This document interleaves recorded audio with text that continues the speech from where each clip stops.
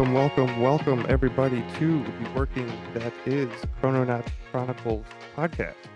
My name is Bill. I am host of the show, which is sponsored by Derek Condit and mysticalwares.com. We will hear from Derek in just a minute.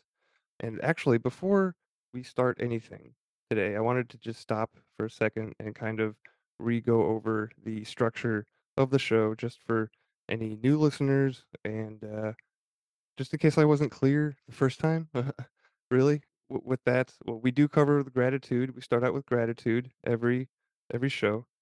So we've got the gratitude part, and then we have new business, and then we have the inspirational part. And each of these parts kind of comes with a challenge. And I talk about this being, working a spell or whatever, and this really affects the person that puts it out first. So this is really a challenge for me and anybody else that wants to tag along. I've gathered some of my friends here, calling them Protonauts Primes, right? But it's really for anybody. But yeah, the challenge the first section of gratitude is just to be grateful, to perpetuate that. It's not just to get on the show once a week and name one thing I'm grateful for or whatever, right? The point behind it is to continually to exist and live in that state of gratitude. And then the second part of the show is I'm calling it new business right now, just because I don't really have open to ideas, right? But this challenge is really to learn something new, and it could be something new to you, right? It doesn't have to be. I mean, there really is nothing new under the sun, right? So it's said. But yeah, this just anything to keep life interesting, to keep the mind expanding, and keep learning because learning never stops until you're dead, and then it might stop, but then it might not. We don't know. Anyway, the second part is the more inspirational aspect to the show. And it's the last part. We end on this because I really wanted it to be a reminder for everybody, for me, right, of who and what we really are, which is beings of light and consciousness. And the point behind that segment is to empower us, empower ourselves, empower me, empower you, because this empowerment comes within. That's where it starts. I can't give you power, right? You empower yourself, and and I guess the last half of that challenge is to act on it, right? Which coincidentally not is something that we talked about a few episodes ago about doing your best when it comes to the four agreements in Don Miguel Ruiz's work. And we'll be touching back on Don Miguel's work again today on this show. We're going to be talking about not making assumptions. But before we get into all that, we do have to cover gratitudes first. So I'm going to toss this to Derek first, and then we'll just kind of open it up from there. Well, I appreciate that. Yeah, I'm happy to be here, of course. I was giving it some thought, Bill, about the gratitude that I was going to talk about today or what I'm grateful for. And I always try and pull from, what's occurred to me or the synchronicities, recently in my life or in the past day or so, or the breadcrumbs I stumbled across. And really what it is, so and I mentioned this for a reason. I'm in my early 50s, so I'll be 53 this year. And I'm saying that because what I'm grateful for is the the more abundant open-mindedness of people now. So I was around in the 70s and 80s, um, and it was, yes, there were groups of people, but not as many or as I don't know, widespread, I guess you'd put it as now. And I've seen that evolution happen over the decades. Um, so I'm grateful for that somebody walks into our store here, Mystical Wares, and I can not just talk about the rock or the color, this, that, and the other. I can get into the energy aspects, and more often than not, they get it.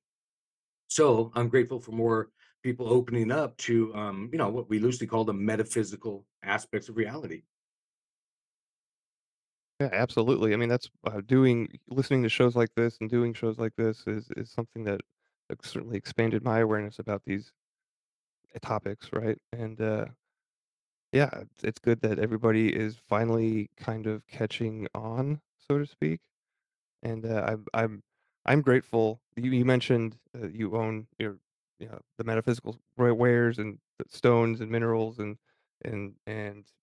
the energetic aspects, the metaphysical aspects of these things, right? We'll get into that, in the new business section for my part, but my gratitude, I guess my gratitude was stones, right? And just finding, uh, community of people, right? Because Ellie and I joined a rock club, a local rock club recently, and they do, field trips and outings to go rock hounding, right? So, um, we went to the second well, I'll get into that later. But yeah, just this community of people that are open-minded and very friendly. Not all of them are into the metaphysical stuff, right? But, you'd be surprised about how many people are, right? So, that my gratitude kinda goes hand in hand with Eric's is that just finding and connecting with these people and being happy that, it's not just because it's not just us talking about these things, or I feel kind of, hermited away in the hills where I live, so it is nice to have an excuse to go out and be social too. But, yeah, so that's pretty much what I'm grateful for, this episode. And, if anybody else wants to join in, we are, joined by the other 3 Chrononaut Primes today, Ben, Adam, and Bootsy. So if any of you 3 want to jump in with gratitude, that would be, the next step here. I'm gonna call out. So, I'll Ben, go. I'll there just we go, go Ben. so you don't have to. Yeah, I'm grateful to be here. Fortunately, I'm not going to be able to hang out the whole time, but I'm very happy to be here. It's been a hell of a day. Crazy things happen. You hear stories from people that seem to be unbelievable, but then you get to experience them yourself. I would say that I'm mostly grateful that I can wake up in the morning and feel good and feel my body and um, and have the presence of mind to experience myself right in that manner. That's taken a lot of years to be able to actually do, and it's taken a lot of awareness to generate and just to feel right a deep connection. I would say to source, right? Like to say it less cheesy if possible. I mean, I could go full on Pentecostal church boy Right? here, but I'll spare everyone their childhood traumas and mine too. But I'm really excited. There's a lot of great things happening. I'm getting booked and stuff and doing lots of comedy. That's actually why I have to leave early tonight. Is because I got booked to host a show. Awesome, dude. But yeah, man, I think that that's something that I've talked about a lot for a couple of years, and sometimes I get off it, and sometimes I forget. But just generating that gratitude for me, the best time to do it's in the morning. It's just like I can just kind of focus on um, the feelings, the sensations of my body, think about gratitude, and then the more what you focus on expands. It's like a generator, and I would just say I'm really grateful for that because life is fucking nuts, dude. Crazy things happen. Oh, yeah. Holy shit, do they? I won't go too much further, but yeah, that's what I'm grateful for this time. Oh yeah, I love that you brought up, just feeling good in your body and being, energized in the morning. It's something that I've recently, in the past 6 months, has started to kind of reevaluate and change in my own self, my own routines. Not today, yesterday, it was my 100th workout since my birthday, which is on November 8th of last year, right? So Todd Cave, we had him on the show. He put together this fitness program for me, and I hit 100 workouts the other day, so that was kind of my milestone. I've graduated from the program in my mind, right? But um, so yeah, I signed up for 6 months. I completed the 6 months. So it was just a big goal, right? And I'm happy to have completed that. And that's you know physically feeling good goes so much does so much for your mentality, because pain changes people. Like I have the nature of my back, it makes it so that I have a little bit of pain pretty much constantly if I don't work out and stretch and stuff. So uh, I get it. Like pain is it changes your mood, right? And being moody is, Neville Goddard talks about this. We won't talk about Neville today, but I do want to bring that up later because he has a very insightful section about mood in his writings. So yeah, and I have seen you on Instagram, man. You're talking about dates and booking shows like that. That's awesome that you're out there doing that. I feel kind of privileged to know stand-up comedian because I'm such a huge fan of the art form, so that's amazing. Thanks, man. I am too, honestly. I admire anybody who's got the courage to get up there. It's definitely challenging. Modern day philosophers, in my opinion. I mean, not all of them, but If you can't eat, yeah. right? Like that's the goal, right? Like you want to get there to where you can this is kind of I see a difference between there's people who have funny opinions and then there's people who make their opinion funny. And so I'm kind of to the second kind of philosophy on it, but yeah, everybody's different. And there's a lot of different tastes. So I've learned a lot, man. It's been a great thing for me, necessary for me, just because I would have done a lot of like spiritual bypassing otherwise, I think.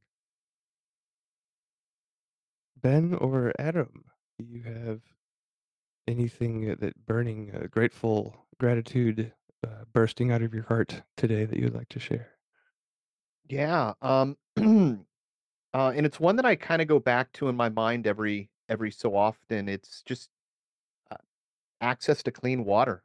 It's something that throughout society and parts of the world is just it's not a guaranteed, and if you need it, it's incredibly hard to obtain, and then there's natural conditions that, kinda well in on top of that, so, yeah, just the fact that, as bad as things are everywhere, as bad as the water quality is, you can still find a water fountain, you can still find a spigot outside somebody's house, like, uh, people generally don't die of dehydration because clean water is free and available, so I don't know, that's something I'm always very grateful for that, it's the simple thing in life you can overlook that's to some people is more valuable than we can comprehend.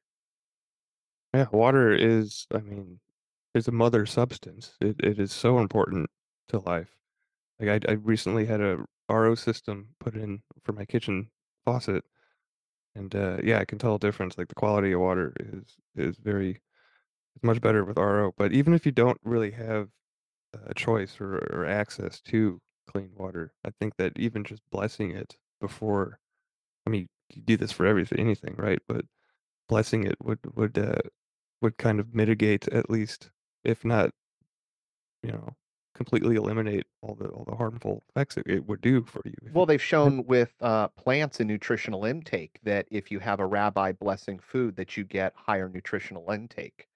So, I mean, it works, and it's a nice hack for America. If we were to take that kind of stuff seriously, we could overnight at least start changing the health of Americans by blessing all food, and more people would be absorbing more of the nutrients that they need without any other work. That so whenever this topic comes up about blessing food, I'm reminded of Spock from Star Trek, only because, everybody knows the "Live long and prosper" sign. I remember reading somewhere that the Hebrew priests used to do this over their food to bless it, like the Jewish priests. I don't know if I read it in I don't know, it wasn't in the Old Testament anywhere, I don't think, but, I guess it was a tradition that I'm doing this on the screen, I don't know what that does, but sending good energy out is what it does, but, Mhm. yeah, I don't know, that's if you're don't have any words to say to bless your food or drink, and if you feel silly or whatever, you can just do a little hand gesture over it, and it has the same effect, more or less, or, it's pretty much what you just said, right? I think that's the perfect blessing for food. Live long and prosper. Exactly. Alright, Ben's the last one that hasn't spoken yet. Well, yeah, I am grateful to be here and part of this group that has formed. Um, Appreciate you inviting me into this, Bill. Really getting me out of my comfort zone once a week. It's good, but also for the conversations that like like that little round table that just happened. Everyone bringing that energy in, and congratulations to Bootsy for doing rad. I'm stoked, right?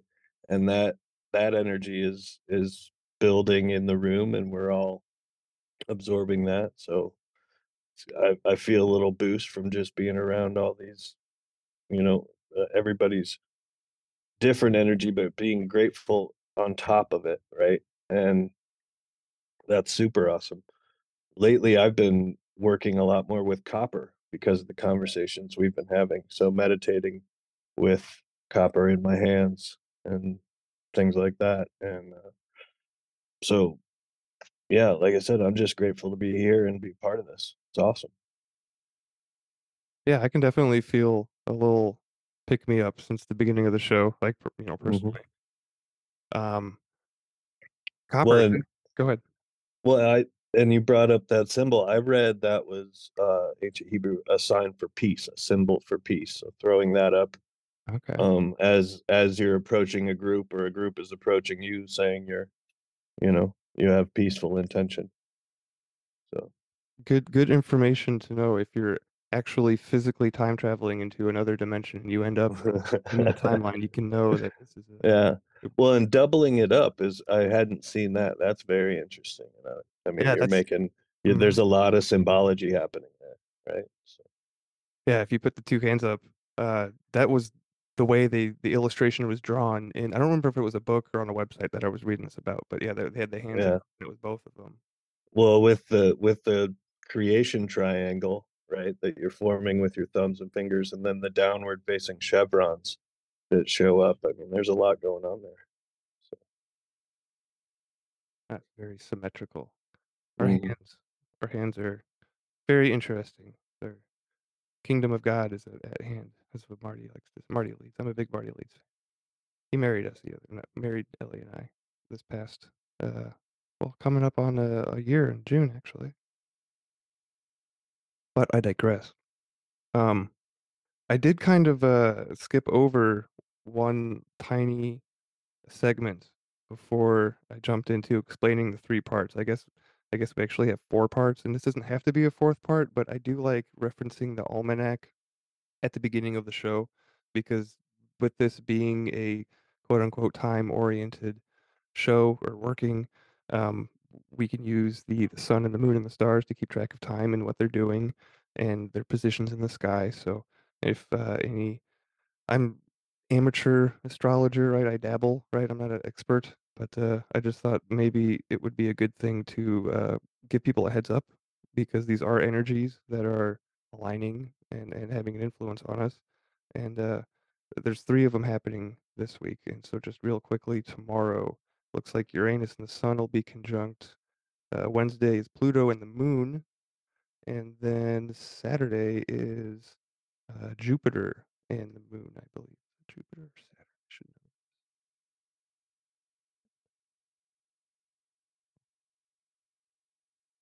know. Saturn. Yes, Saturn. Saturn and the Moon on Saturday. That's fitting. Saturn on Saturday. And we're doing this on Monday. And I did want to kind of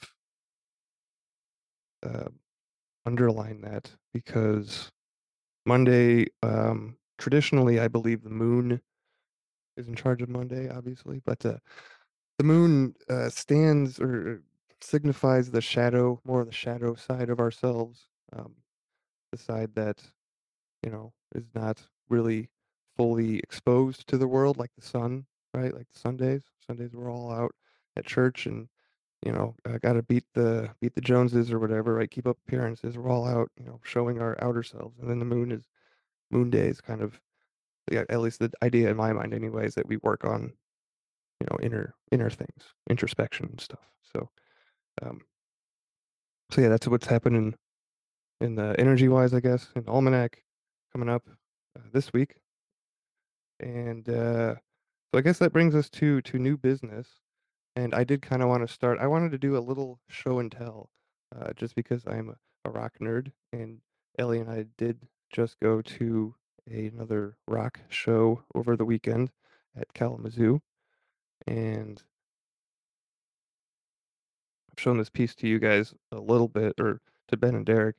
But if I don't know, Bootsy or Adam, you want to check out this huge, get back here on camera. This is a chunk of basalt with peridot on it. It's a big boy. I think it's 21. No, I love that stone. It's always got a beautiful green to it. Yeah, That very inky poison, almost like an arsenic green. yeah. And I think, maybe Derek knows more about how this grows. I don't think that this would go all the way through the matrix. I think that is just on the surface. I'm not 100% sure though. Yeah, I'm not 100% sure either on that one. I'd have to look it up myself, but I think you're right. It does grow in pockets like that on the surface, or not unless there's already a pocket in the basalt. And usually, when we get it in chunks like that, it's in lava. So with the really porous lava stone. Yeah, isn't, basalt just a lava rock? Is it the same Yeah, thing? yeah, and there's different versions of it. So some have the holes like that one there. It's hard to tell from the video, but I don't know how many pores were in that one. Not the number wise, but maybe how large they are. But it'll vary. Yeah, and, so before we started recording, I showed Derek the stone, and he was automatically able to identify it, which someone who owns a gem store, I'm not really surprised about. But, I am curious because I have a book by Robert Simmons. It's an encyclopedia of of stones, right? And, I like having multiple sources to gather information from. So I just wanted to kind of go over some interesting facts about peridot. Per Peridot. Dote? Is this a French word? I keep wanting to make it French for some reason. I know, and it's pronounced a lot of stones or minerals, and especially here in mystical words, are pronounced every which way. So I don't get hung up on any of it, but I just say peridot myself. I don't really know. Yeah, So I've always, called it peridot. dot. Oh, okay. Yeah, that's a common one as well. Exactly. Both of those are the most common ones. And, also found out that it's a stone that forms deep in the mantle of the earth and only comes in green, so it is a very unique stone. Comes from, miles down. Yeah, and the crystals on there don't get real large. We actually have a collection of the Mm. largest I've ever seen here now. I don't really have a way to tell you. Maybe I don't know, quarter inch across to half inch at most. I mean, so you don't get large stones. People come in looking for polished rock peridot, or and I'm like, it doesn't come that way. Um, Yeah, there's a lot of, glass, green glass on the market and Chinese stuff, oh yeah, unfortunately, when you go to look at that. I've been duped on that end. yeah. No, it's when we sell it natural. It's like they've already taken it off of the lava, and it's in little glass vials or jars with tiny pieces that you would do something with. But yeah, it's hard to get large chunks, especially clear ones. Yes. So, and on a previous episode, we were talking about identifying stones, and Derek, a lot of people, I believe you said, well, they'll come up and ask you like yada yada yada, does this do this and this do this, and you'll know already before, like you'll know what the stone does before, like they try to tell you about it. So, like when I pick this up, can you sense or see certain chakras like activating or whatever? Because apparently the according to, this encyclopedia it has, it specifically targets the 3rd and the 4th chakra, and I know that we have more than the 7, right? But just for, It uh was right in your middle chakras. That would line up with what they're saying. And I don't go to any books. I don't have any training on this stuff. So again, when I saw you hold that up, long story short, and it's not just because you were holding that mineral in your, around your heart chakra and around your stomach area. That just kind of happened, synced up. But no, it does move those energies, and that's what it did on you. It actually, your aura or biofield started swelling or welling up when you held it up there. And some people call that a heart chakra activation, but those are the frequent my ears ringing now. The frequencies in your biofield that get heightened. And gaspiite, for those that don't know, it's a rare form of copper. It's really pretty green as well, and hence the name gaspiite. I didn't know anything about this. Somebody gifted me a piece. And if you actually hold this near your abdominal region, your stomach's going to start moving, turning, things happen. It boosts that energy around that area. And how I'm introduced to these things, and they like to have fun with it here. Is they'll say the girls will order something online, be it my daughter, my wife, or whoever, and then it'll come in and they'll say, "Open your hand," and they won't tell me anything. I don't know what the heck they're going to drop in my hand, and then they'll test me. They'll say, "Okay, what does this do?" And blah blah blah, and I'll go from there. So that's how I go with all of these things, because I don't like being pre or front loaded by reading some book. That was I just don't get into all that. We do make some of that stuff available, but it's interesting how more often than not they actually do line up. like gaspiite, like I said, that copper, or the like you in answering your question again, is the peridot or peridot, mid chakras, but also went all the way around you. So not just in front of you, by the way. You're like a your chakras more like a toroidal or donut shape that you're Right. standing in. At least there's my ear. At least, and just now when I'm visualizing, it just heightened mine. And it, I don't know about the whole earring thing, why that happens, but it absolutely does. When I heighten my perceptions, the and yes, it's called tinnitus-like symptoms, but they come exactly on the money, on cue when I'm doing the woo-woo stuff. So it's not, me just coincidentally, having ear issues. So, and I wish I knew somebody that could, explain that a little bit more, because it is heightened with me. But anyway, yeah, that does affect those mid regions. Awesome. Yeah, I I keep can on explain that to you, Derek, if you want, the ear ringing thing, Hmm. because it is, for me anyway, when it comes in, it's a signal that that your channel is open and operating properly, and messages are coming through at that point. So like you were saying, depending on which ear, there's a difference in the energy coming in. So it took me a while to mess with it, but I can, when that happens, you pause and um get into that reception mode instead of transmitting mode, and you'll I mean, it's some people call it a download, right? Um, but those, depending on tone and other frequencies coming in, it's that are, I perceive more through feeling than hearing or whatever. It also tells me where it's coming from, like what realm, who's sending the message, as far as the ascended masters or angelics or whatever. Yeah, no, that makes sense. We all have to, I like jokingly call it my etheric sign language because it comes in all different ways. And sometimes I feel stuff. Of course, I see it and I even smell stuff. I don't know what the heck. I mean, how odd is that? I think maybe it was this podcast. I don't know, but I've talked about that, the remote smelly thing.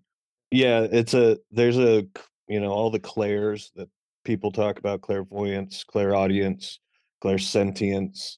There is a term for when you smell stuff, and yeah, that's just another, it's another wavelength that the energy is coming in with.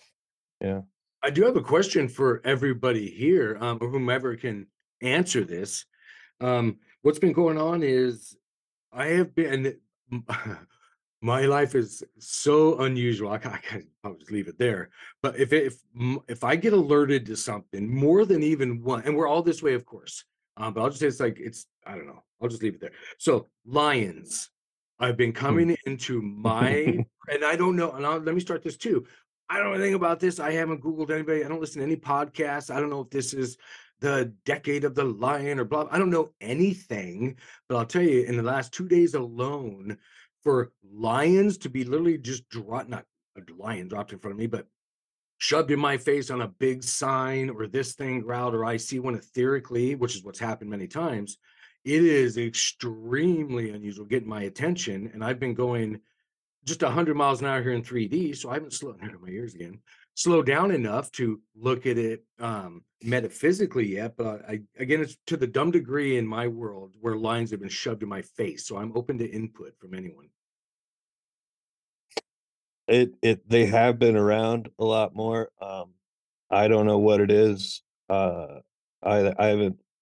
The animal realm is always around me. I perceive it um often everywhere I go, and it's been everywhere. I've talked to other people who are into that frequency as well, and it's something to do with the sun energy for sure. But symbolically, there's a lot going on with lions, but they've been mountain lions around me lately, so I don't know what's going on there. I'm in the Midwest right now. I guess they're coming back. I just looked, I just Googled it and it said last year's year of the lion. So again, I Yeah. don't know, but it's not like, oh, once or twice. It's really in my face. So I'm like, well, I better start trying to figure something out. So who knows? Well, I'll keep following synchronicities, and it'll appear. Yeah, I don't have any hits on lions recently, but I did see a coyote chase 4 deer across my backyard the other day. Never seen that happen before. Coyotes and lions aren't related, but Yeah, no, Mhm. yeah, it's weird too. The whole so I'm talking about a lion, like a male lion, the lion's mane and all that one, Yeah. that specific type, even. So yeah, unusual. So who knows? I'll keep paying attention and something will come up. So It reminds me of Lionheart. Richard the Lionheart was a king over in England, I think. The Lyrans with the would maybe fall into that. Uh, oh, I was about to bring that up too, but yeah, and a lot of kings will use that lion symbology, right? Because it is associated with the sun and you know, the Sun King returning every spring and ruling all summer, that kind of thing. and wait, Um, wasn't King Charles just like well, crowned or there, yeah, there you go. tied to Yeah. him somehow? I don't know. Yeah. We're talking lions. I'm just saying it really brought up to me, so I didn't know why, but I will look at the Lyrians thing. Did anybody else see that clip of the Grim Reaper walking by the coronation, like outside? You know what I'm talking about? No, I'd be curious to see that if somebody has a link. Okay. I'll have to find it later and show it to you. It's on my phone somewhere. But it was like the shot was from up inside a like cathedral or whatever, and is looking down at the procession coming in from outside, and everybody had kind of moved away from the door enough, or whoever was walking in. It wasn't the king or whatever. It was some soldiers or whatnot. But then uh, out you can see out the door outside, right? And there's this figure, a black cloaked, hooded figure that walks from right to left across the doorway, and he's holding a very long staff, which could be a scythe, but you don't actually.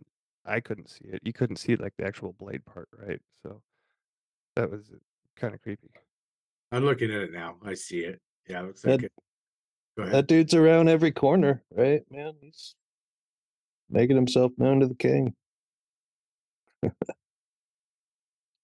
But was that just somebody walking by outside with a spear, like a guard, and it was just the sun coming in, or was that like an actual apparition, like, or was it CGI? Was it a deep fake? Like, who knows at this point, right? You can't.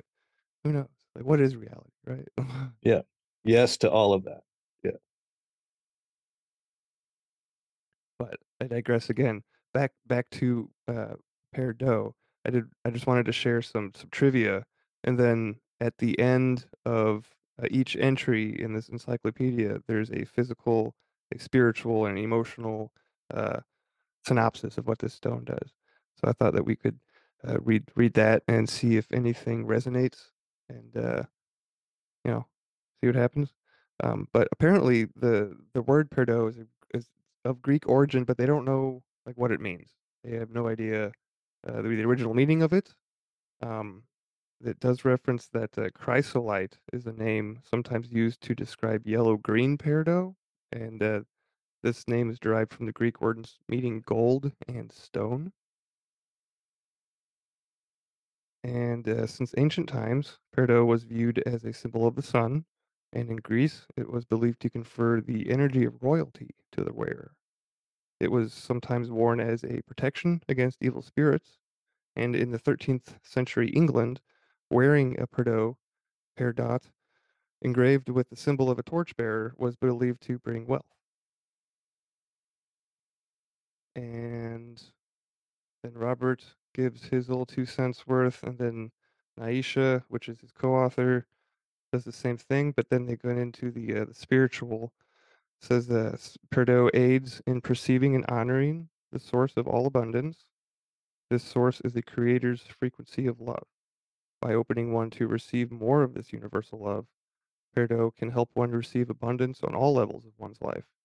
It also teaches the knowledge of other earthly realms, including the fairy realm. It is useful in connecting and communicating with other earth beings, such as plant and animal kingdoms. It is a wonderful stone to use in animal communication and healing. Emotionally, peridot helps remove blockages to receiving. Many spiritual people are adept at giving their love, time, and energy, but may not be so good at receiving. Blockages are often located at the back of the chakras and exist as clouds within the emotional body. Peridot can assist in dissipating these blockages and teaching one to receive with grace and gratitude. Physically, peridot can be used to alleviate heaviness of heart and all manner of heart related imbalances. It helps strengthen the blood and can be used to counter anemia and poor oxygenation. It is an excellent stone to use in recovery from tobacco or inhalant addiction. And the little affirmation at the end of the entry is I gratefully receive my birthright of success, abundance, and prosperity on all levels. So the thing that jumped out to me on that was that it's an elf stone. We can, according to Naisha, it carries the frequency of interdimensional earth beings who share the planet with the human race and can be used for contact with fairy and devic realms to communicate with nature spirits of all types. Thoughts on that, particularly, I guess, from well, Ben mentioned that was his favorite, one of his favorite stones. So if you, I don't know if you wanted to chime in there. Well, yeah, I got it. Picked up my first chunk, um, and found out why. I always, when I go into a rock shop, I'm perceiving the energy and picking up the ones that are, shouting the loudest, so to speak. And then I do the research afterwards. And I had been doing a lot of heart space, heart chakra work, couple years ago, doing the opening exercises, and so it helped with that. I was also doing a lot of animal communication at the time, and so it came in handy there. And you know uh I haven't looked in there in a while, but there's probably a chunk in my medicine bag around my neck right now. So Awesome. Yeah, the so elves and Davik and like these I guess the gnome realm are these all the same thing? Like this is nature, right? Like this is all there's no uh, really they they have their own frequencies for sure, but it's all very uh how I perceive it is very similar, or on the same octave, let's say, um, to put it musically. But yeah, they don't necessarily all show up at the same time in the same way, at least in my experience. And yeah, I guess I should look into that stone a little more when you get into those, you know, I don't know if you run into chaos gremlins much, but they can be tricky. So probably help there. haven't had any gremlins around here recently. But we do have I have a gnome in my back, or I have a gnome statue. I don't actually have a keeping a gnome. That would be bad, probably. But I've got one of those too in my yard. My grandmother's, and uh, repainted, and I love that thing. yeah, I've got him set up on his own little like stone platform that I built, and kind of keep it clear. Give him some whiskey every now and again. You know. We've even I'm, got some gnome trails around here where we've put a gnome with a little Oh, that's cool. gift card from Mystical Wear. So we went out and bought a gnome and put a I don't know $25 gift card and something under him and announced it online. Yeah, and then the gnome trail you can walk. I had pictures online shared somewhere where you can go down. You see gnomes hidden in the bushes, in the tree nooks, all the hundreds of them. It's really cool. Very cool. Yeah, there. Go ahead. I'm using mine as a, gravestone marker for my grandmother's dog, so I don't forget where he's at. Mm. stumbled. I was actually up in the like up a little bit north of Atlanta, close to the mountains, and doing this comedy show up there a couple of weeks ago. And I got there early and just like hiked around, went to this place, and it was like their kind of a state park, kind of maybe local park, whatever. But they had some cool little hiking trails, and I walked up, and they had this whole part, this whole like wing of trails that was the ferry trail. And I walked through and they had these little houses and villages built with little, Winnebagos and tiny log cabins. And I mean, it was so cute, dude. I took a bunch of pictures. I'll have to, I'll have to find a good way to share. I thought it was the most hilarious thing I had ever seen. And it just made my day, like obviously. So keep up the good work with the gnomes. Yeah. Well, all those little things and honorings and statues, right? It just kind of revives that energy in the area. And like Bill offering whiskey and things like that. There's a gnome trail here through a canal system on the lake, and I'll give them, a stone out of my pocket or some other trinket, a ring or something like that every once in a while. Just keep that energy flowing in your favor for sure. That's awesome. Now, I think I've read stories about people establishing trade with these societies because I know that we've done it with Bigfoot.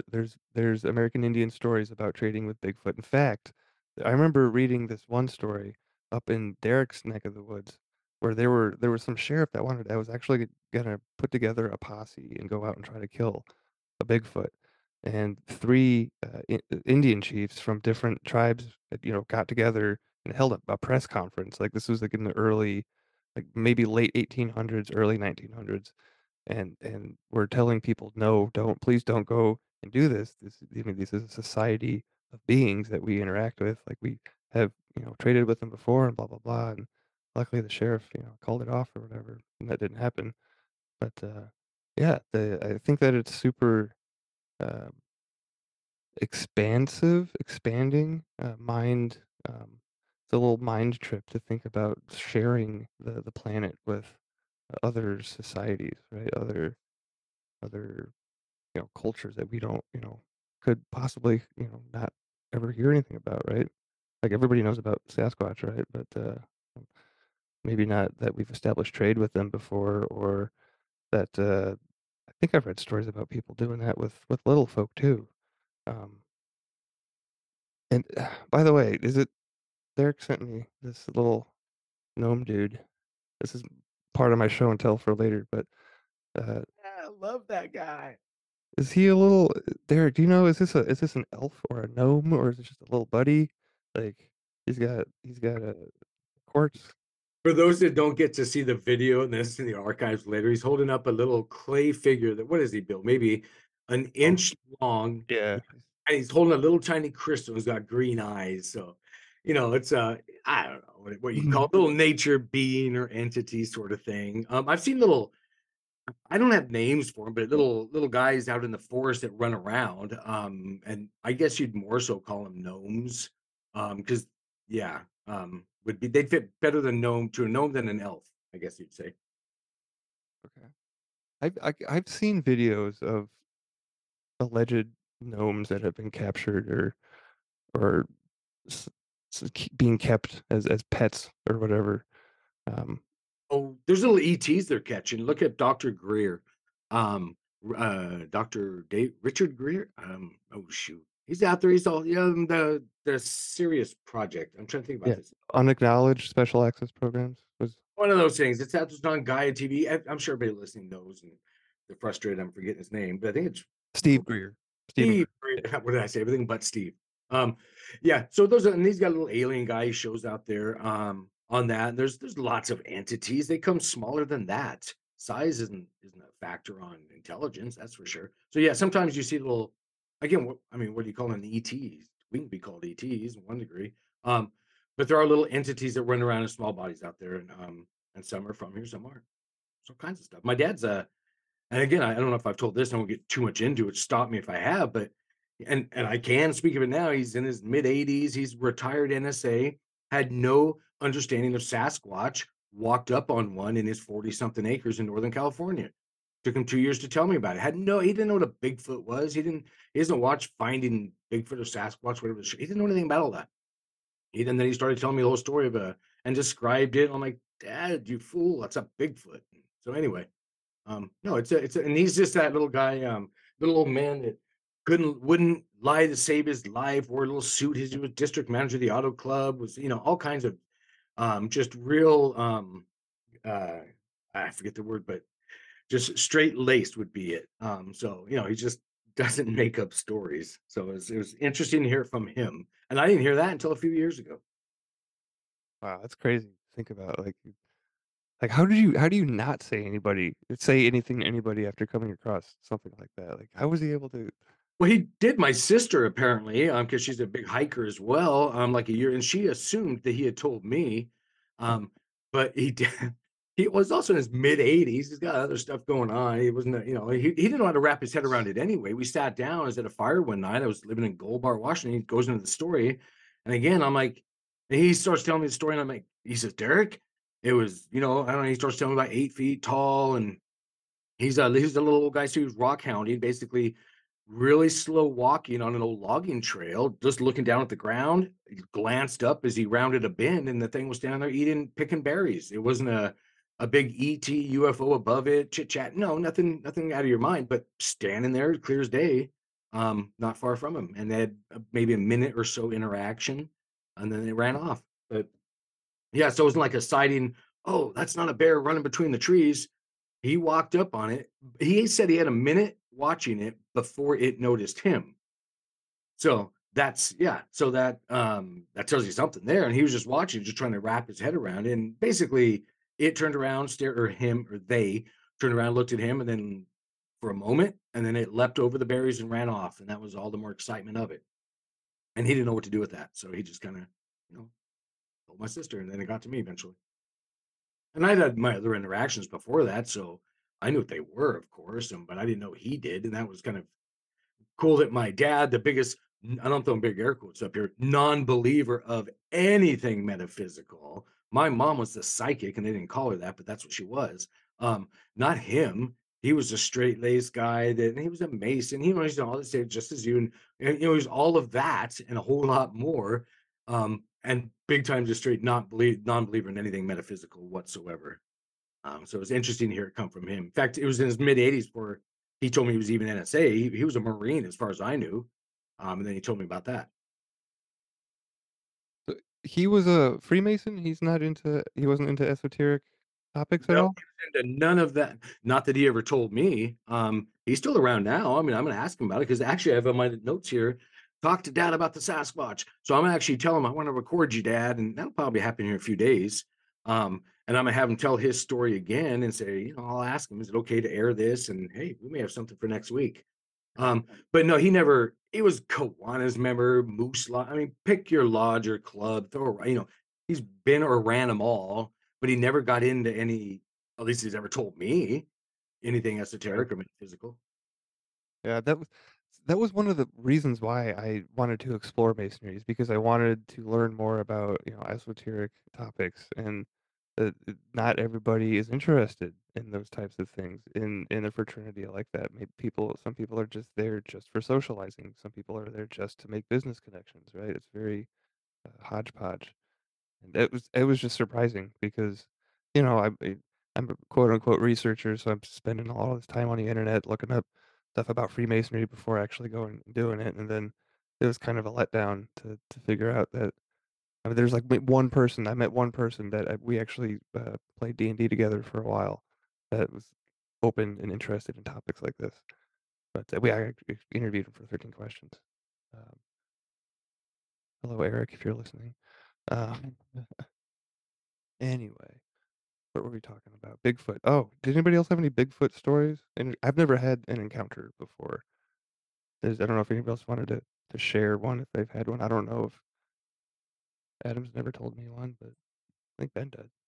Yeah, I've experienced what most people would say they saw Bigfoot.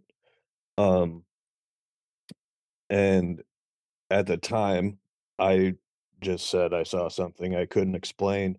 If I said anything at all, like you were saying, I can't imagine not saying anything, dude. I did. I've seen a UFO up close, and I saw Bigfoot not too long after that. So I didn't say shit to anybody for a while. I just didn't know what it was, right? It was the universe trying to rattle my cage a little bit at the time.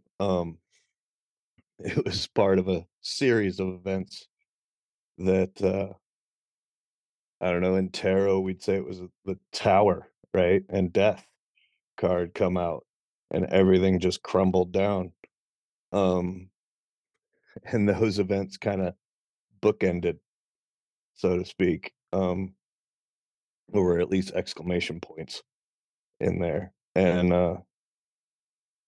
but since my awakening and going into the spirit world and interacting with a lot of different energies, that's just another one that is out there and accessible.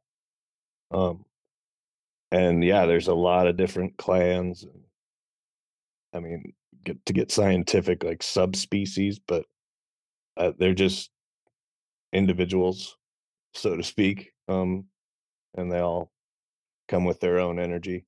But I interact with the one I saw in particular, was in a very energetic spot, in the Bob Marshall Wilderness area. And there were other, I don't know, high strangeness, paranormal events that would happen, in that area. And it was 20 miles into the backcountry. Um, and so I was working for an outfitter, and we'd camp in that area every week. And so there was a lot of stuff going on there, but that interaction I had, um, came back around after I started, interacting with different energies in spirit world, so to speak. Um, and it's a ancient nature spirit, um, teaching me a lot of witchcraft and dirt magic. So, um, I shouldn't say it, she, but I have encountered those energies since then in a various different locations, and um, different. Hmm, I don't want to say agendas, but they all came with something different to the table. So But why not agendas? Doesn't everything has an agenda? Like even trees. You gotta watch out when they get super sentient, though. That's dangerous. Um. Anyway, I have more show and tell stuff for rocks, but I don't want to take up the whole do business um section of the show. I do have one other question I want to get to before we wrap that up, but I wanted to open up the room to anybody else if has wanted to share anything new that they learned, or what just anything that brightened your mind, expanded your horizons, and any of that, all the above. Yeah, I can always share something on those lines. I've been looking into just reading a lot of the Stoic stuff, a lot of the Greek, Aristotle, good videos on YouTube. Learning a little bit more about that and looking into Will Durant as well, just to kind of get like an accurate like timeline, like a history in my mind, and just I wish we would have been. I don't want to like glare into the past or whatever, but I just want to be able to um, contextualize, kind of where we are. Obviously, there's tons of alternative theories and stuff like that, but just as far as like humanity and modern civilization, he wrote a series. It's just the history of civilization. I think is Will Durant, but all that stuff is all available on YouTube. So I've been diving into that. It's really insightful, and how the West became what it is. There's so much great wisdom before postmodernism. It's awesome. So yeah, I just want to encourage people to look into whatever floats your boat. Obviously, you have to follow your own curiosities, but it's nice to be able to have a timetable and understand how things happened in context a little bit. It's nice. I dig it. Um, yeah, that's all I'll say on that. I do got to run, but I appreciate you guys so Yeah, much. awesome. All right, well, thanks for dropping by, Bootsy. Absolutely. Yeah. Thanks for having me. It's great to see everybody. Great energy. And Much love, everybody. Right back at you. Hope to see you next week. Good luck with stand up. Absolutely. Absolutely. Thank you. Great night. Good night, everybody.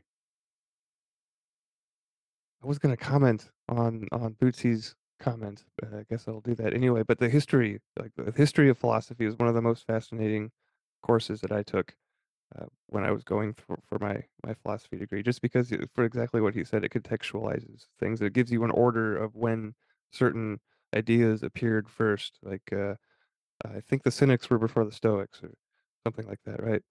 Um, so yeah, it is super interesting. And yeah, old wisdom, old philosophy. That's where it's at. None of this modern shit, right? Let's go back to uh, the Emerald Tablets, right? Which is a contemporary of Moses, if not older.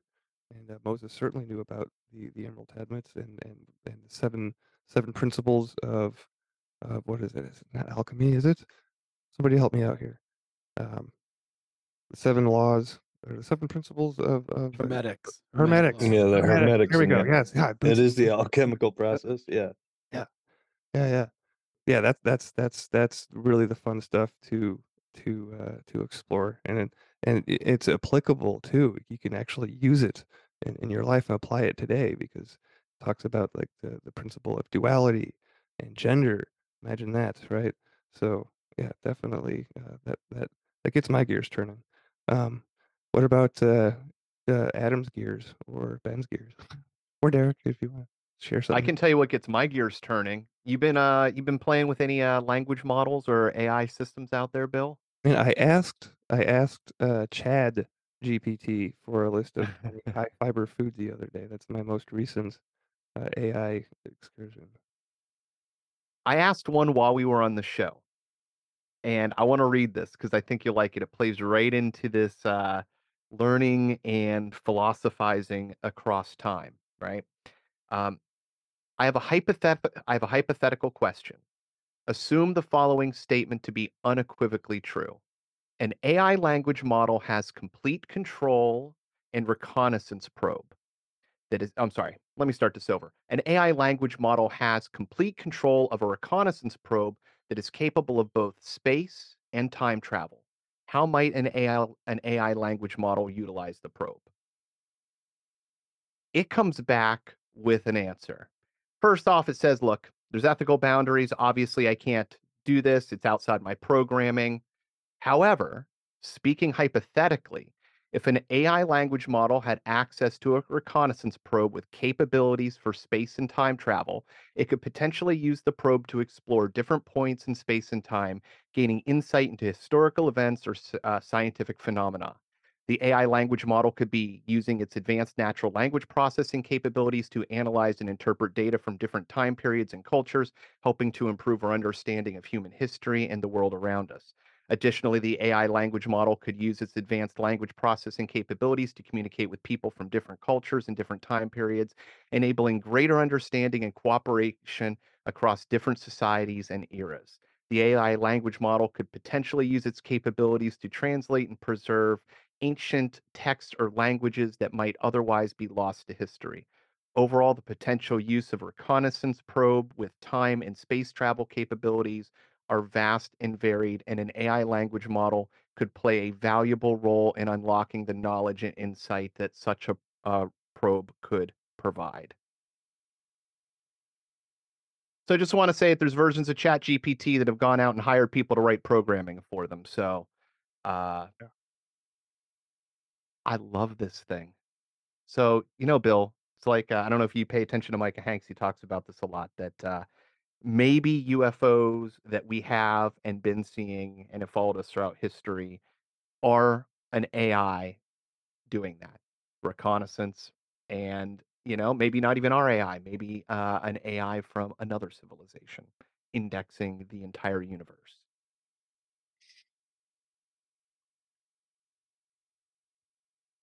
I just heard something interesting. God, was that this morning even?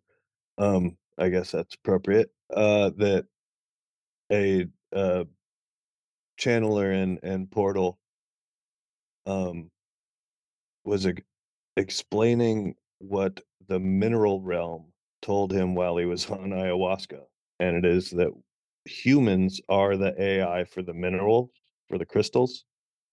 And now that we've got open AI online, everything, should start flowing even faster towards the utopia and like Atlantean kind of idea.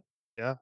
Yeah, So, there's a huge debate going on right now versus AI safety, AI slow down and stopping versus AI accelerate. Of course, all the right. governments get what do they want? They want AI safety. They want to slow it down, right?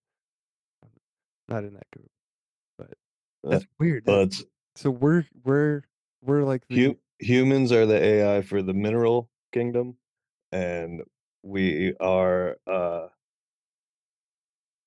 yeah, now that we have achieved this new AI, like that was our purpose for them to do that. And the Earth, you know, Gaia can progress on the ascension path now that we've achieved that.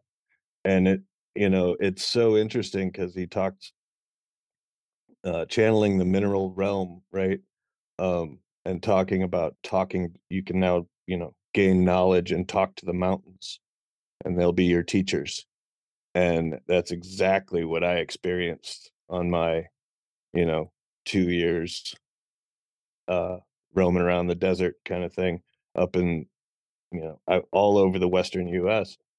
And that was part of like the grid work I was doing. Um, the messages I was channeling through to do that work and help not just heal my personal stuff, but, some stuff on the land. And but I kind of felt that energy starting to come alive, right? And now to hear that kid, um, his messaging, I was listening to Rune Soup, I think Gordon White's podcast this morning, and yeah, it with what Adam was just talking about and how you can do anything with this stuff now, and it's just a few keystrokes away. Like Mhm. we can progress pretty pretty Oh, yeah, quickly if we and want to. something that I finally wrapped around my head too is and it's in the same realm, it's quantum computing. I didn't understand how this works and like, okay, you've got an 8-bit computer, what does that mean? But it essentially means how long does it take to you to run a calculation? So I can't give the example. Let's say I want to take certain prime number times pi times another number, and I want to do it in, 3 sequences. And you can get numbers that start getting into incredibly high numbers that take supercomputers, very long times to calculate. But when you use a quantum computer, if you do 4 calculations in a row, they're all processed at the exact same time and give you an instant output with the final digit. So when you're trying to create an 8, a 12, a 24, a 26, now that's allowing you to do a mathematical computation 26 steps long instantaneously. And I was like, holy crap.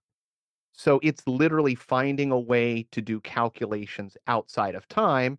And on the short end, our computers can do a simple one-to-one calculation, no problem. But once you start getting into those higher magnitude maths, and yeah, I don't know what that means, but that is just absolutely fascinating to think about that you can somehow just scale that computational time into a an infinitesimal moment. Well, and immediately out of my mind, like I could use how you described that, a quantum computer and how it operates. Um, I could use that analogously with how quantum energy healing works, right? And when Derek can chime in on this too, but when you are, doing Reiki on a quantum level, I don't know the language for it, um, because it's more than just a sound bath and Reiki healing, right? Because there's that shamanic journey into the quantum space that happens too, and it exponentially speeds up the healing, um, be it physically, emotionally, energetically, whatever it is. I mean, I've had physical healings in those spaces where my body worked better afterwards, and it was instant, just like you were saying. I was struggling with the mute button there too, but no, I agree with you, Ben, too. And that's, it's always a play of words for each of us. As I like to say, the I don't, this doesn't make sense either. The larger or wider understanding, the more realizations we have, that's the more of an effect you're going to have then too. So yeah, if you understand, quantum, however each of us can wrap our head around that term, um, then you get a whole lot more, you know, results, I guess you can say. And Yeah. I've Well, they show that with surgery. The surgery you believe is going to be effective is way more important than the particular surgery you get, for its success rate, by and large for a lot of things. So, yeah, it's that placebo belief that it's not necessarily that you know what you're believing is a real thing, it's that you believe it. And to me that's like science, just everything in the world. We're constantly road mapping. The underpinnings of reality are still the same, but as our understanding changes, we have these completely new ways of changing, how we look at physics or now quantum physics and, gravity waves. But really, it's all just looking at the same thing again in a different way. So, yeah, I don't know. Finding a belief in science gives you kind of that roadmap to go, okay, I know it's working. Oh yeah, look at it from all different perspectives. Exactly, from physics to metaphysics, and then yeah, realize it does touch all those levels, and more. It's really just us expanding our imagination. I've done the whole on myself out there, the what they would call a miracle healing, this, that, and the other, um, where I shouldn't have gotten off. I won't get into the whole story, but on the mountain, fell down. As far as I could tell, my knee was broken, sort of deal. Something in there. I wasn't able to walk. I did the whole energy work on myself. I was just me and my dog out there, and no, I just stood up about a minute later. And I know I'm moving fast because that's not what this show's about. But had that experience, and that was years ago, because and then or the aha moment, like, "Are you kidding me? This literally just happened." And then I kind of kept having thoughts and realizations from there, and then that's when I started expanding more those years ago, more into the metaphysical aspects of life because I had to question it because I thought, well, clearly there's something to this. And as far as I knew from that point on, all I heard was, well, so you had to be some special preacher up somewhere, tied to a religion or this, that, or the other. Well, I was none of these things, so clearly that wasn't a factor or a hat I had to wear to do these things. And I didn't have a sugar cube with me that a scientist gave me or a doctor using the placebo effect. No, I sat down, used my imagination and emotions, and literally healed myself on the spot. And it was just unbelievable and had countless circumstances similar to that in lots of sessions and things. So we can all do these things. It's really interesting. Eric, I think about that story almost all the time when I try to do, work on myself because there's a few areas that are difficult to work on and may seem daunting, but then I'm reminded of your experience in while on your hiking trip in the desert and mountains, and, yeah, it's just something that I use to draw inspiration from quite frequently. I don't think I've ever told that to you before, so, yeah, dude, I think about that all the time. No, no, that's interesting. I think about occasionally myself too, and I've had other circumstances. I mean, even ones remotely where people, I guess some of these I got to keep 'em really vague, be just privacy concerns. So I'm gonna have to watch how I word it. But so, I've had sessions remotely with people. So with the mom of somebody who didn't even know they were having a session, and I actually got feedback on this in the last month or so from this person. I guess her son. Somewhere in LA. He was diagnosed as a schizophrenic, was out on the streets for a couple of years before that. We did our session. Right, again, I was leaving like that. He called within hours. And then that was, I don't know, a year and a half ago or something like that. And then I had a session with her again a month ago where she gave me more feedback saying how it was just a life changing circumstance for them all to see that and how he's progressed and changed now.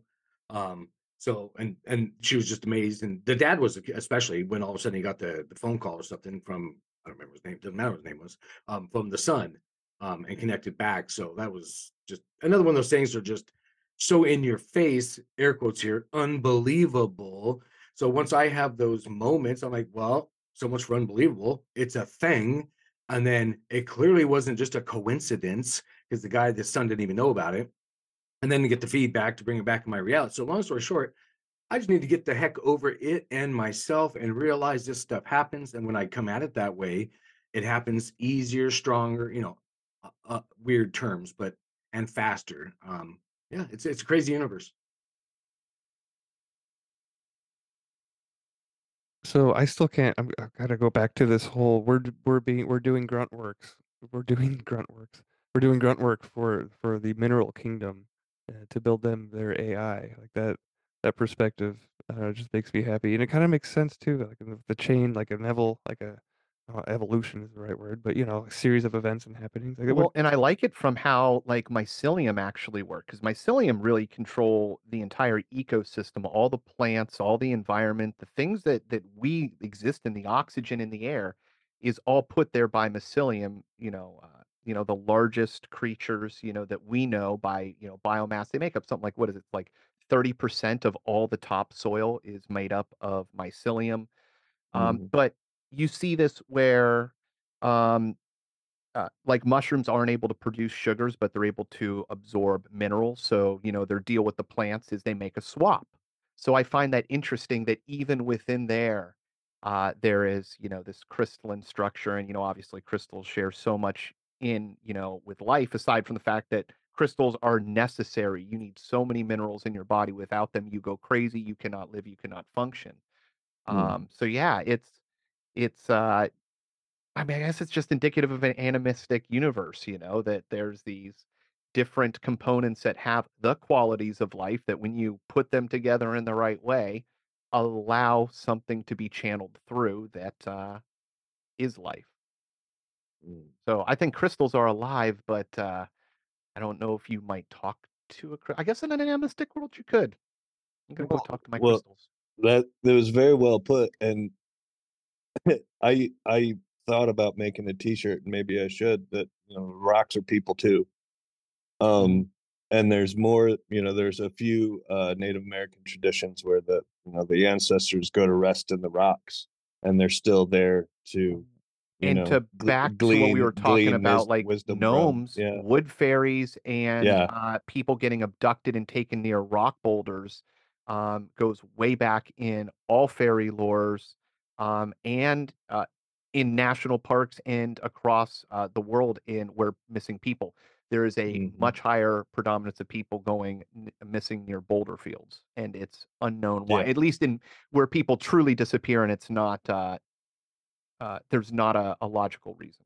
So, yeah, I Well, don't know, there is yeah, something about certain types of rocks that there are portals everywhere, right? But when you get into those highly charged areas, there's portals and portals. And yeah, I wouldn't be surprised if the good neighbors had something to do with it, mhm, the little people. But it also brings it back around to the copper conversation that I mentioned earlier. I've started um well, I read an article about using copper and zinc, um, holding one in your right hand, one in your left hand, while you meditate. And those, I was, I'd come across this because I was looking into brass specifically, which is the combination of copper and zinc, and it's used a lot in um, electrical work, right? It's a very good conductor of electricity.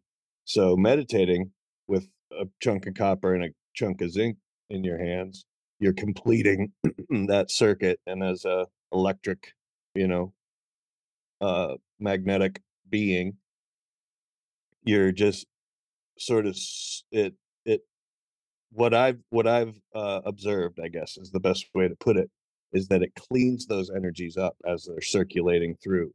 So when you're doing that work on yourself, you know, having those working like antenna and completing those circuits really has cleaned the energy up, makes it flow better.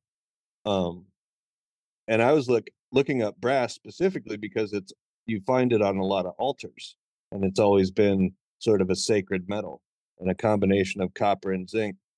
Um, Making it, I found pretty interesting. Copper I worked with because it's Venus's metal, and I was working with that energy to open and expand the heart space. So she was a good teacher, but it's interesting if you using the metals that correspond with the planets, it kind of that triggers something too to bring those energies in a little better too. Is what I found. Kinda makes sense. I mean, that's how a lot of batteries work with, using copper and zinc 'cause, uh, one's gonna, have more of propensal to, like, be pushing off ions, and the other one's gonna have a propensity to be pulling on ions. So it's kinda like the old I think it's kinda like one of the components of the Baghdad battery. My, I ordered some copper wire a few weeks ago now from Amazon, but it finally arrived. But I promised I was going to report back with my electroculture experiments. I have not done that yet, but next week, I will have an update for you guys, I promise. Let me know, and I'm interested in the color of the copper wire.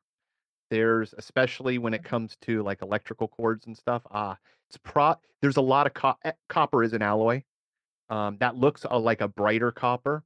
If you look at older coppers in houses and places, aside from feeling different, they've got a much more golden color, much more closer to, like, old pennies.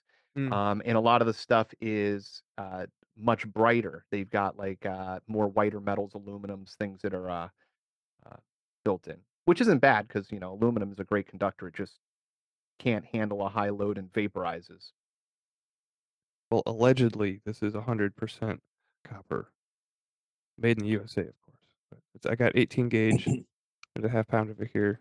So, And if it's made in the US, you have a much better chance. That's very cool. Are you using it for jewelry making or is that for no. Specifically for electroculture antennas. gotcha. Cool. About $20 on Amazon. But Adam, I was going to ask you, do you remember interviewing Tom Ross on 13 Questions? He was an author that was working with AI back when we were talking to him, right? So that was how many years ago? But he was writing this book. Well, he was having AI write a book for or with him, or he was having him. I forget his process, but he had two versions, right, of his book. There was an AI version and a human version. Very interesting. But I wanted to ask if you remembered him talking about how the evolution of AI, the end game is that it must necessarily become more empathetic, more compassionate towards human beings as it evolves and gets smarter, right, and more all-knowing, right, because it's going to understand that empathy and compassion are, uh, I mean, essential to dealing with humans, right? And Hopefully, right? These yeah, systems are so complex right now that we can't understand, exactly how they're getting to some of the high end results. So, I mean, yeah, maybe, maybe it might just decide that we're not efficient. no, no, no, they're very efficient. They're super efficient. They're the most efficient piece of technology ever. That's right. I've seen The Matrix. I know where it's going. We are batteries. But I don't know, that was just something that popped into my head when we were talking about AI today, is that sometimes, myself included, we get a little amped up or anxious about the future, right? Well, according to a guy I interviewed on a show once, right? He said that it's gonna be okay. Everything's as AI gets smarter, it's gonna be more empathetic and more compassionate. So, No, I even if it's not, you're not stopping it. There's some things that are just so powerful in their capability that if you tell people no, okay, good. It's information. It's kind of like the CIA tools that leaked out for hacking. All Mm. right, once you've made them, the level for access and use is just getting the information. And you ain't getting the pee out of the pool. So, uh it's gonna progress whether you decide to do a 6-month stop, as powerful as it is, I cannot see any government that's not gonna be in the background still working on it.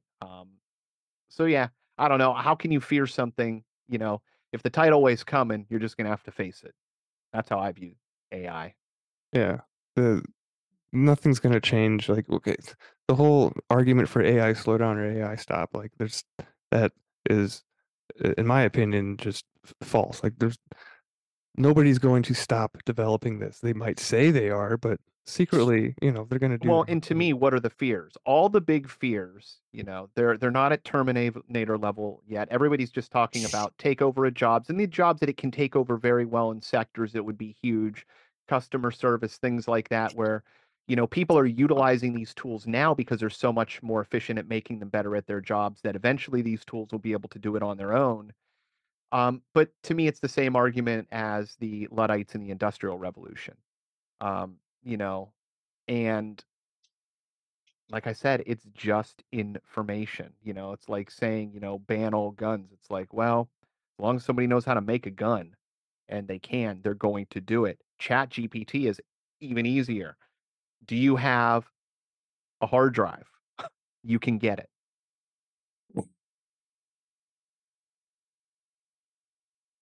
Yeah, I've been using a Telegram-based version of the AI called Chad, CHAD. It's through the Azazel News Network, but we won't get into that right at the moment. But it's super easy. If you just download the Telegram app, find the channel, you can, just basically text AI all day if you wanted to.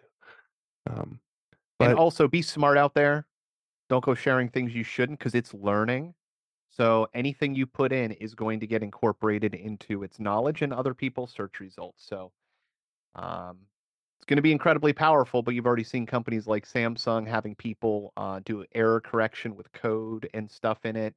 But then through other queries in the system, part of that proprietary, uh, unknown, you know, uh, code is out there. So yeah, it's certainly going to be attacking different in weird ways like that. Like who would have thought that huge companies would be having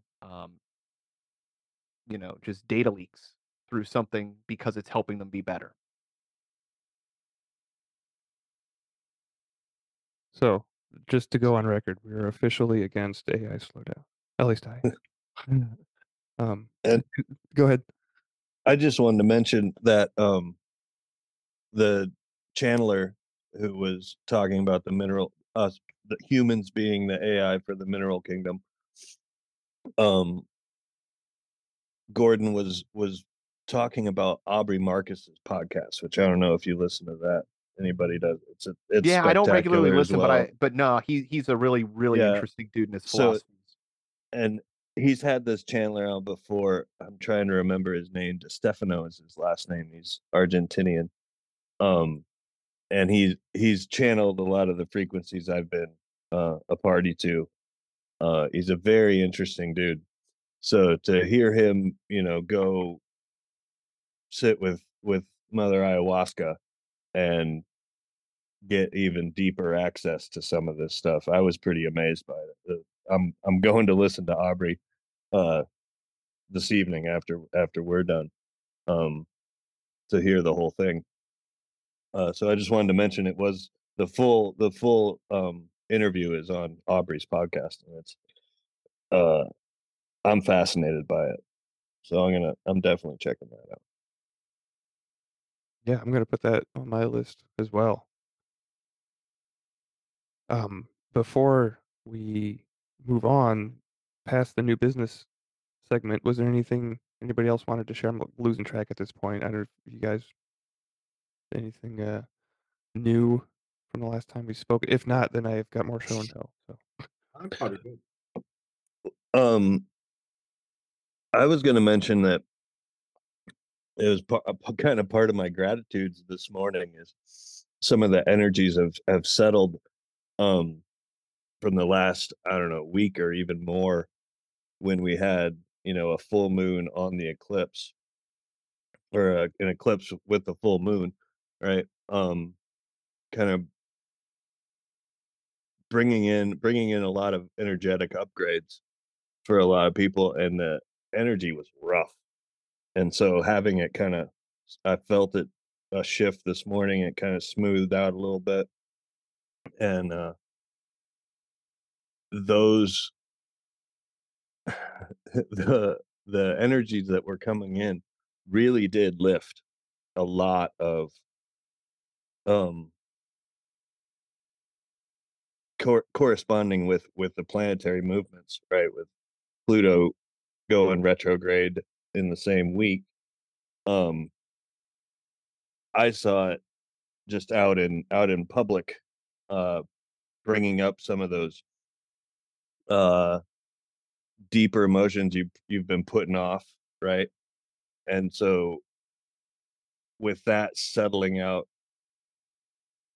there's this shift, like upgrade shift that I've perceived, and it's I don't know, it's corresponding with a lot of spring opening up where I'm at too in nature. So I just found that interesting. Yeah, I mean, that makes sense for the time of the year. We Mm, didn't, we're just coming out of May Day. May 1st is May Day, obvi mhm. and, the pagan, quote unquote, pagan belief is that this is kind of like the counterpart to, Samhain or Halloween, right?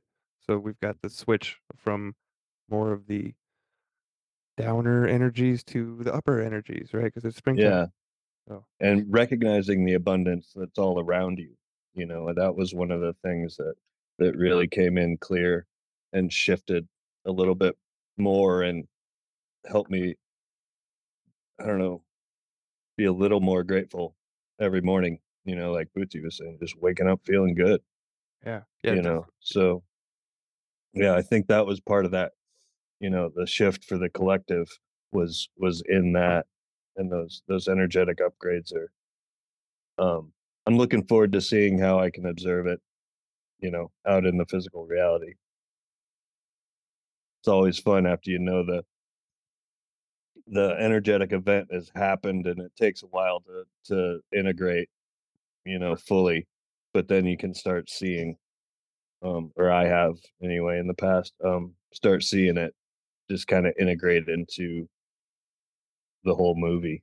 So Yeah, for sure. Yeah, just like I was listening to a YouTube video about May Day, right? And they were saying that the veil is thin, just like it is on Halloween for things to happen, which sounds like sounds like what happened for you. well, veils are always thin, really. I mean, they're veils, but yeah, I get what you're saying. It's there is that perceivable energy, kind of like, yeah, I don't know if I got a foot in both worlds all the time, pretty much. So it's hard for me to see those times. But I guess, yeah, it was pretty crowded around here, so Yeah. I guess that makes sense. Yeah. Well, I think May Day was interesting for me too because I've come into the possession of a Saint deck of cards that my mother made me. She's a avid uh, ancestor researcher. What is that called? Genealogy. There we go. Anyway, so she's traced back like my family hundreds of years, right? So I happen to be related to two saints that had their feast day on May 1st. So shout out to Saint Bertha and Saint Sigismund. Sigismund is from Burgundy and Bertha is from England.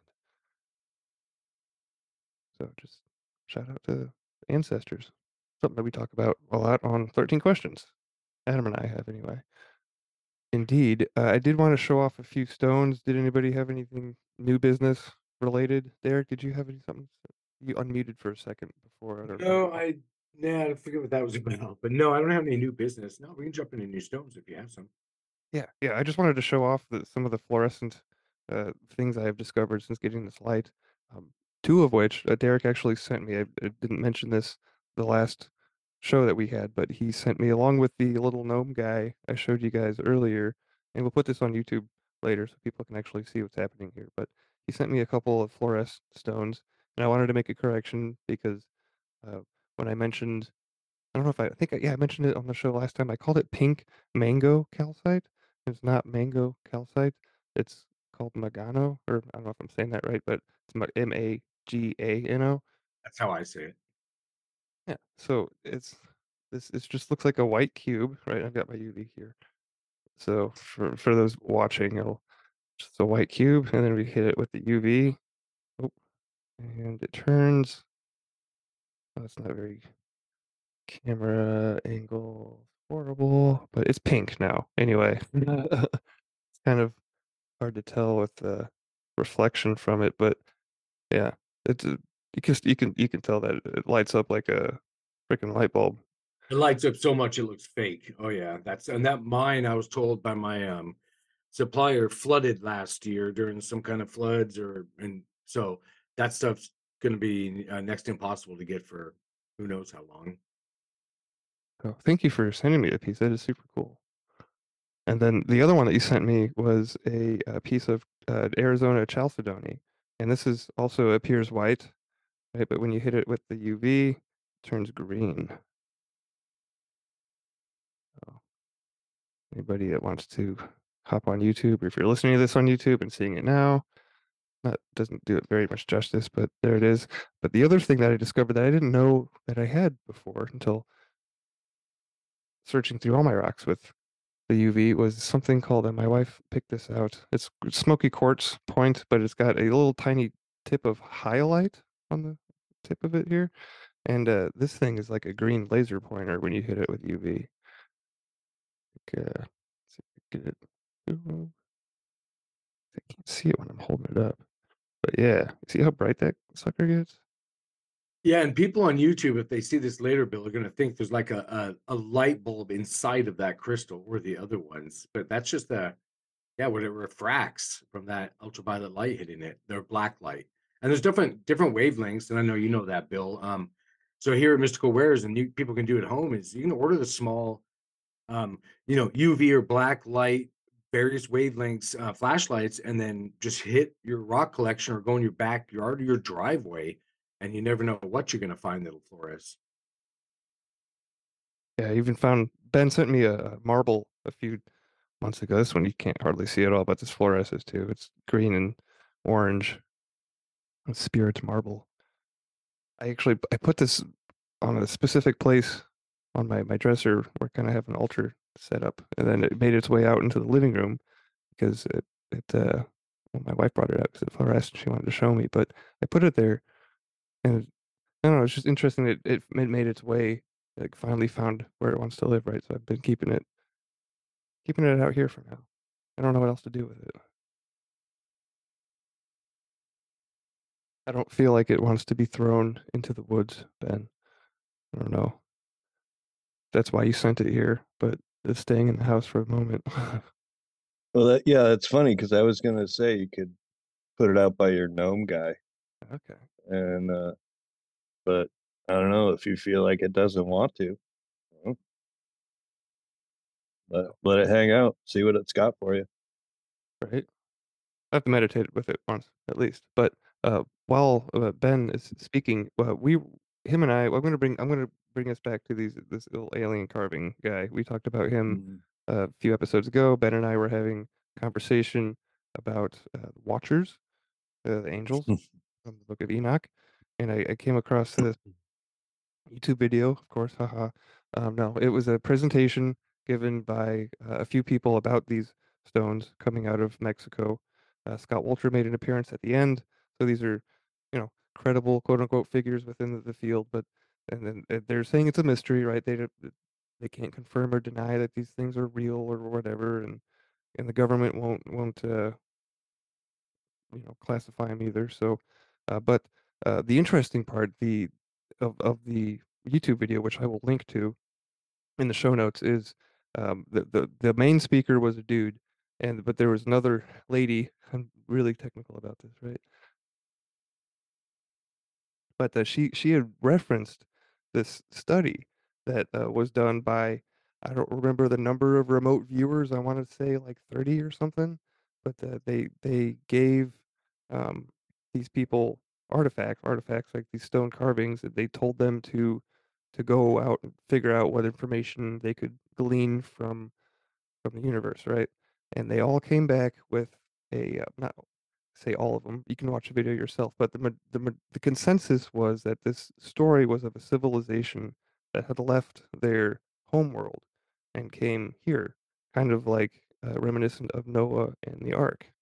So, on that note, I know because I was going to ask Derek or Ben or anybody that wants to chime in here, really, but Derek was able to uh, identify, I think, Ark something with an A. You had given them a name before on one of the shows that we had done. Maybe it was a private conversation, but I wanted to readdress it here and ask you again, like, are these people, these entities, still around? Like, is this, are these the Watchers? Is this Noah's Ark related type, or are they willing to talk? Like, I don't know. I'm just here asking questions, really. Oh, sure. Was it the Arcturians? Is that what we were chatting about? I don't I remember if it was I private. think you said Arcturians because I remember there's a star called Arcturus, right? Which is in constellation Bootes, I think. I'm not sure. I remember looking it up, but I know there was a star associated that reminded me of the name that you said. So I want to say it was Arcturians, but I will let you specify. Yeah, well, and I've never even looked it up myself. So even that's when I do that stuff, it comes through, and it's because I have no background or knowledge of a lot of this, or I don't know the names of the entities unless they tell me, kind of thing too. And often they go by so many names that it's so convoluted down here. So when I'm communicating, and I'm like, I'm trying to say, someone will say, well, we're often known by this or that. It just varies so much, and I try and avoid all of that because you can get again stuck in that stuff for so long. So I see it more as a density that they're communicating from. Um, I don't know how to explain that one too, because it's like saying somebody's from America. I'll just use this as an example. Speaking to me, do you care what state they're from? I mean, depending on what you're talking about, of course, that'll make a difference. But just for ease of this conversation, um, they go by so many names and things. I don't assume that one entity speaks for a whole race anyway. Again, there's so many layers to all of this. So I just have one-on-one communication. So if you had my ears are ringing now. Um, so if you had specific questions or Yeah, something, I yeah. do. There a lot of these carvings depict beings holding up little tiny beings, like little babies. They look like little baby beings. And sometimes they're inside of a beam coming down from one of these UFOs, but you can't really tell if these little babies are being beamed down to Earth or if they're being offered back up to the whatever's in the Oh, ship. I see. Neither. I mean, I'm sure some people have that. And so, think bringing down the frequency or those entities into a body down here. So, so this planet can hold certain vehicles called bodies, and so again, I'm saying vehicles because not all vehicles can have turbo boost. Not all vehicles, so certain things, certain chakras. Not all physical bodies can hold physical manifestations of chakras. So I'm just saying that different entities will um, use bodies, humans down here, and use them to bring in. I'm sure there's better terms for this. They call them star seeds and star child. You've all heard of those things now. That's what's going on. Is they're bringing entities that usually exist on other densities down to this one. Um, is what they're often doing there. So I've never seen it, and they've never shown me that they're like, zapping up babies or sending them down or anything like that. No, it's bringing the spirit form or the entity, the soul, spirit, call it what you want, down into these vehicles on a stepped down level. And then they kind of, and that's happening on a big scale right now. They're dubbing a lot of them with different terms, and they're advanced entities from my perspective, and they're putting them on this spectrum scale or that one or this that. I've heard all kinds of crazy terms, and I'm not a fan of any of them. That's why I don't actually say them because when I communicate with these entities and to get the bigger point across, let's say I have a mom, and this has happened I don't know how many times. I'll have a here in person or remotely makes no difference, and they have a baby or their child, and they've been dubbed this, that, or the other on the autism spectrum. Well, I can, and whether that person's communicating or not audibly, I don't care. It's called ESP. That's a scientific thing too. And I'm just told psychic communication. They're chatting with me on multiple levels, and they can barely slow themselves down in that vehicle to communicate. So they're not limited entities. They're like, I don't know, race car drivers in Pintos trying to do. I mean, it's just it's an odd perspective for me. I'll just say, but no, it's them bringing more of their kind. I don't. Again, it's such a big picture thing. I stumble a lot. I don't know if you want to hone that in any or But not. so this is not related to the biblical story of Noah's Ark at all, then, is it? Like, is that the, All I know about Noah's Ark is, I mean, an ark, they put 2 animals Yeah. on. No, I mean, no, that's not a thing. From what my understanding, remember, I'm just a really blunt guy, and I'm Mhm. only giving you my perspective, so I'm not telling Okay. anybody this is Yeah. that or the other. Remember, so just like any one of us do respond, we give our own perspectives. No, that's a whole it's a genetics thing, and we have creatures down here that will instantaneously in one generation revert or change drastically, and often it's what we call back or reverse. Stick a pyramid out in the forest, and you're going to see the plants around it revert back to ancient forms. The Russians did this, and those whole studies, and animals can do the same thing, and so can people. It's all frequency. Hold the right frequencies, and the entity can I just term it as access more of itself. So that's why there's more, what do they call them? Star beings or star kids are happening Stars. now. Yeah. Well, Hmm? the interesting thing that the comparison that I drew to Noah was just because in these remote viewer reports, it was said that there was a problem with their planet, right? And you could see this depicted in on these carvings. Like there's planet-looking object, and it's got these tiny little dots around it, as if to say there's something wrong with the atmosphere. And then you could see like giant things shooting out of or into the planet. So was there did they have a home world that was in trouble at all at one point? Like what Oh is yeah, that stuff happens, but those entities aren't going to be able to live on that other planet, just like us. We're not in frequency. We're not.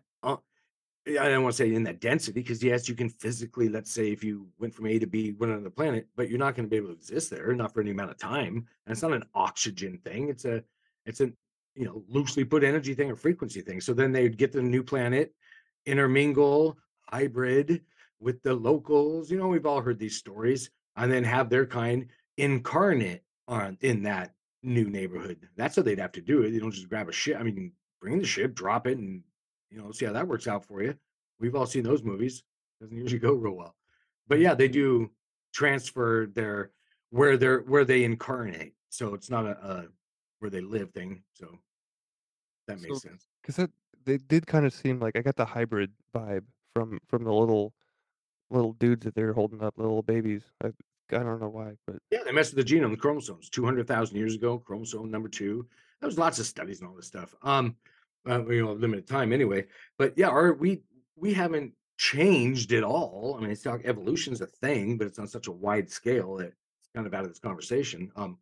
But no, our we turned on genetically, again, loosely 200,000 years ago, when all sorts of stuff activated. We had language, math. I mean, it all came because these vehicles were modified by other entities, ETs that wanted to start a production of more high-end vehicles that had a spiritual aspect, chakras. interesting. I find this story super fascinating. Um, I do have a friend through the rock club here in town that has made friends with a family that owns land down in Mexico, and he makes trips down there. And he has a few people that he would love to put in contact with a podcast so they can talk about these things from their perspective. And I offered to do that for him. So we will have a guest or guests later on in the show. We are coming to the top of the second hour, and we haven't even touched on the third segment yet. So I'm going to dive right into that now, and we'll pick up the alien conversation later because it's not something that I am satisfied in exploring yet. So we're done exploring. We are coming to the third agreement. We're going through the four agreements of Don Miguel Ruiz's work, the four agreements. We started this backwards, right? So the end of the book, I wanted to start there because it kind of gives some context around the three masteries that a Toltec warrior will strive to complete throughout his life, the mastery of awareness, the mastery of transformation, and the mastery of intent or love or God, right?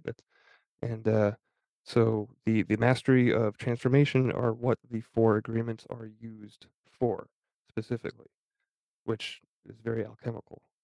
And so we did the first one, well, the fourth one. The first one that we covered was doing your best, and the third one, the second one that we're covering is don't make assumptions. So I just have a page, right, of notes that I wrote down from kind of rereading the chapter, and I'm kind of okay. So we didn't get to do an episode last week, and I'm kind of glad we didn't because it's given me an extra week to meditate on not making assumptions, which I just found super helpful because it is a big thing, right? Like to try to catch yourself in these mental loops and to break them. So anyway, without further ado, the do not make assumptions bullet points chapter from my point of view, anyway. The problem is that we, quote unquote, believe they are true. Some assumptions are true. So you are asking for problems by misunderstanding and creating a drama that doesn't actually exist when we assume things. We create emotional poison because we start gossiping about our assumptions. Gossip is the way that we communicate the dream of hell and transfer emotional poison. Because we believe we are correct in our assumptions, we defend them and we try to put someone else in the quote unquote wrong. It's always better to ask questions and get clarification. Making assumptions in relationships is really asking for trouble. Assuming that others know what we think and feel without actually saying how we feel or what we think is going to, you're asking for trouble. We assume they're going to do, or yeah, we assume our partners or people in relationships are going to do what we want. And when they don't, we get hurt, we get let down, right? Because we've made assumptions. The human mind has a need to justify everything in order to be safe. The reasoning mind cannot explain everything. So we end up filling in the gaps with assumptions because we don't have the courage to ask questions. These assumptions are agreements. So we're going to, the point here is to make this agreement overtake those agreements. So that don't make assumptions agreement will trump these other things as we come along. At least this is the idea, right? So we also make assumptions about ourselves. And I did want to read a little excerpt. I've got two excerpts, super short, because I know we're running low on time. To talk about that point about making assumptions about ourselves, because there's just some things that the author's writing puts is so well put that it's hard to make it to a bullet point, right? So he writes, we also make assumptions about ourselves, and this creates a lot of inner conflict. I think I am able to do this.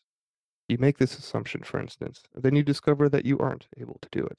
You overestimate or underestimate yourself because you haven't taken the time to ask yourself questions and to answer them. Perhaps you need to gather more facts about a particular situation, or maybe you need to stop lying to yourself about what you truly want. Often, when you go into a relationship with someone you like, you have to justify why you like that person. You only see what you want to see, and you deny there are things you don't like about that person. You lie to yourself just to make yourself right. Then you make assumptions, and one of the assumptions is, my love will change this person. But this is not true. Your love will not change anybody. If others change, it's because they want to change, not because you can change them. Then something happens between the two of you, and you get hurt.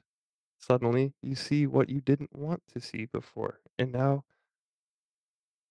only now it is amplified by your emotional poison.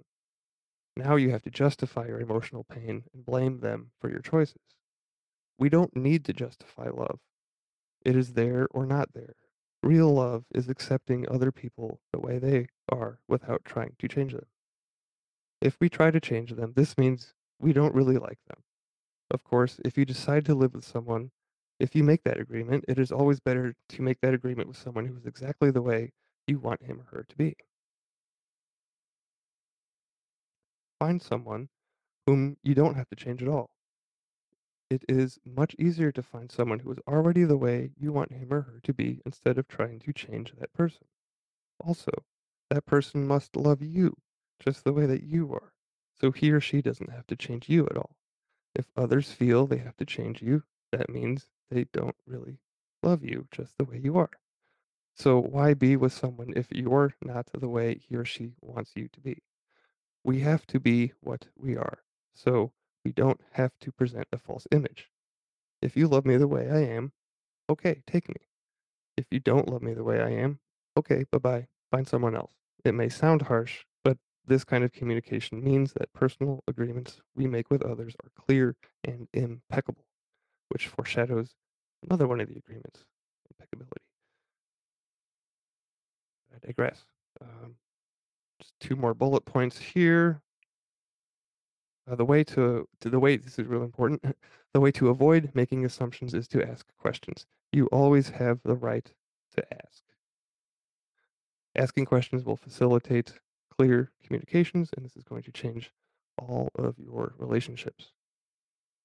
Last bullet point, becoming aware of these agreements or habits and understanding the importance of this agreement in particular is the first step. But having this info is not enough. We have to act on it, which is where the fourth agreement comes into play, doing your best, acting, right? And this is why I put it, or this is also the idea behind the third segment of this show to inspire us, to remind us to do our best and to not make assumptions and to act, right? And speaking of action, this is the last thing that I will read from the book. It's the last page of the chapter. He writes, taking the action over and over again strengthens your will, nurtures the seed, and establishes a solid foundation for the new habit to grow. After many repetitions of After many repetitions, these new agreements will become second nature, and you will see how the magic of your world transforms you from a black magician into a white magician. The white magician uses the word for creation, giving, sharing, and loving. By making this one agreement a habit, your whole life will be completely transformed. When you transform your whole dream, magic just happens in your life. What you need comes to you easily because spirit moves freely through you. This is the mastery of intent, the mastery of the spirit, the mastery of love, the mastery of gratitude, and the mastery of life. This is the goal of the Toltec. This is the path to personal freedom. So, well, that's pretty self-explanatory when you take a step back and look at it, I suppose. But did anything jump out to anybody? I know that we don't have a whole lot of time here, but anybody hear anything that maybe resonated with them or made them think about something else or something different or connect dots anywhere? I'm a big fan of asking questions. You know, the um even if you know the answer or you think you do, if that person's they're going to have a different perspective and a different way of phrasing how they explain it, then it might enhance your understanding of it as well. So the whole idea that there are no stupid questions, right? There really aren't. It may seem naive or something like that, but that's just how you're processing that. Get over that. Just ask the question, whether you know the answer or not, and you will continue to learn. Yeah, and he's right. I mean, Don Miguel's saying that it takes courage to ask. Like sometimes we're afraid to ask because I don't know because we don't want to seem stupid, right? We don't want to seem uninformed or whatever. But it really, I mean, the end justifies. I mean, the doing it this way is better, right? Getting clarification.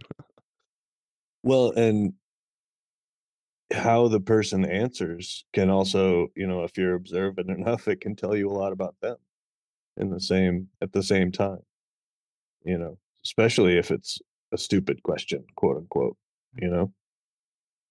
right? Yeah, because because you're right, you can glean so much information just based off of what not only their verbal answer, but like their body language too, right? Hmm. Because that's Yeah, tone, inflection, all the words that they use to describe it. Yeah, you can read a lot into it. yeah. The other thing that really struck me, and it's kind of why I read it, the first excerpt was the thing about relationships and not trying to change other people, right? Like that was, I don't know, it's a point that I can see my older self, like giving my younger self, if I had, the opportunity to go back in time and give yourself one message or tell your teenage self one piece of advice, right? Like don't like you can't change anybody. It's already there. It's there or it's not. If it's not, then move Mm. on, right?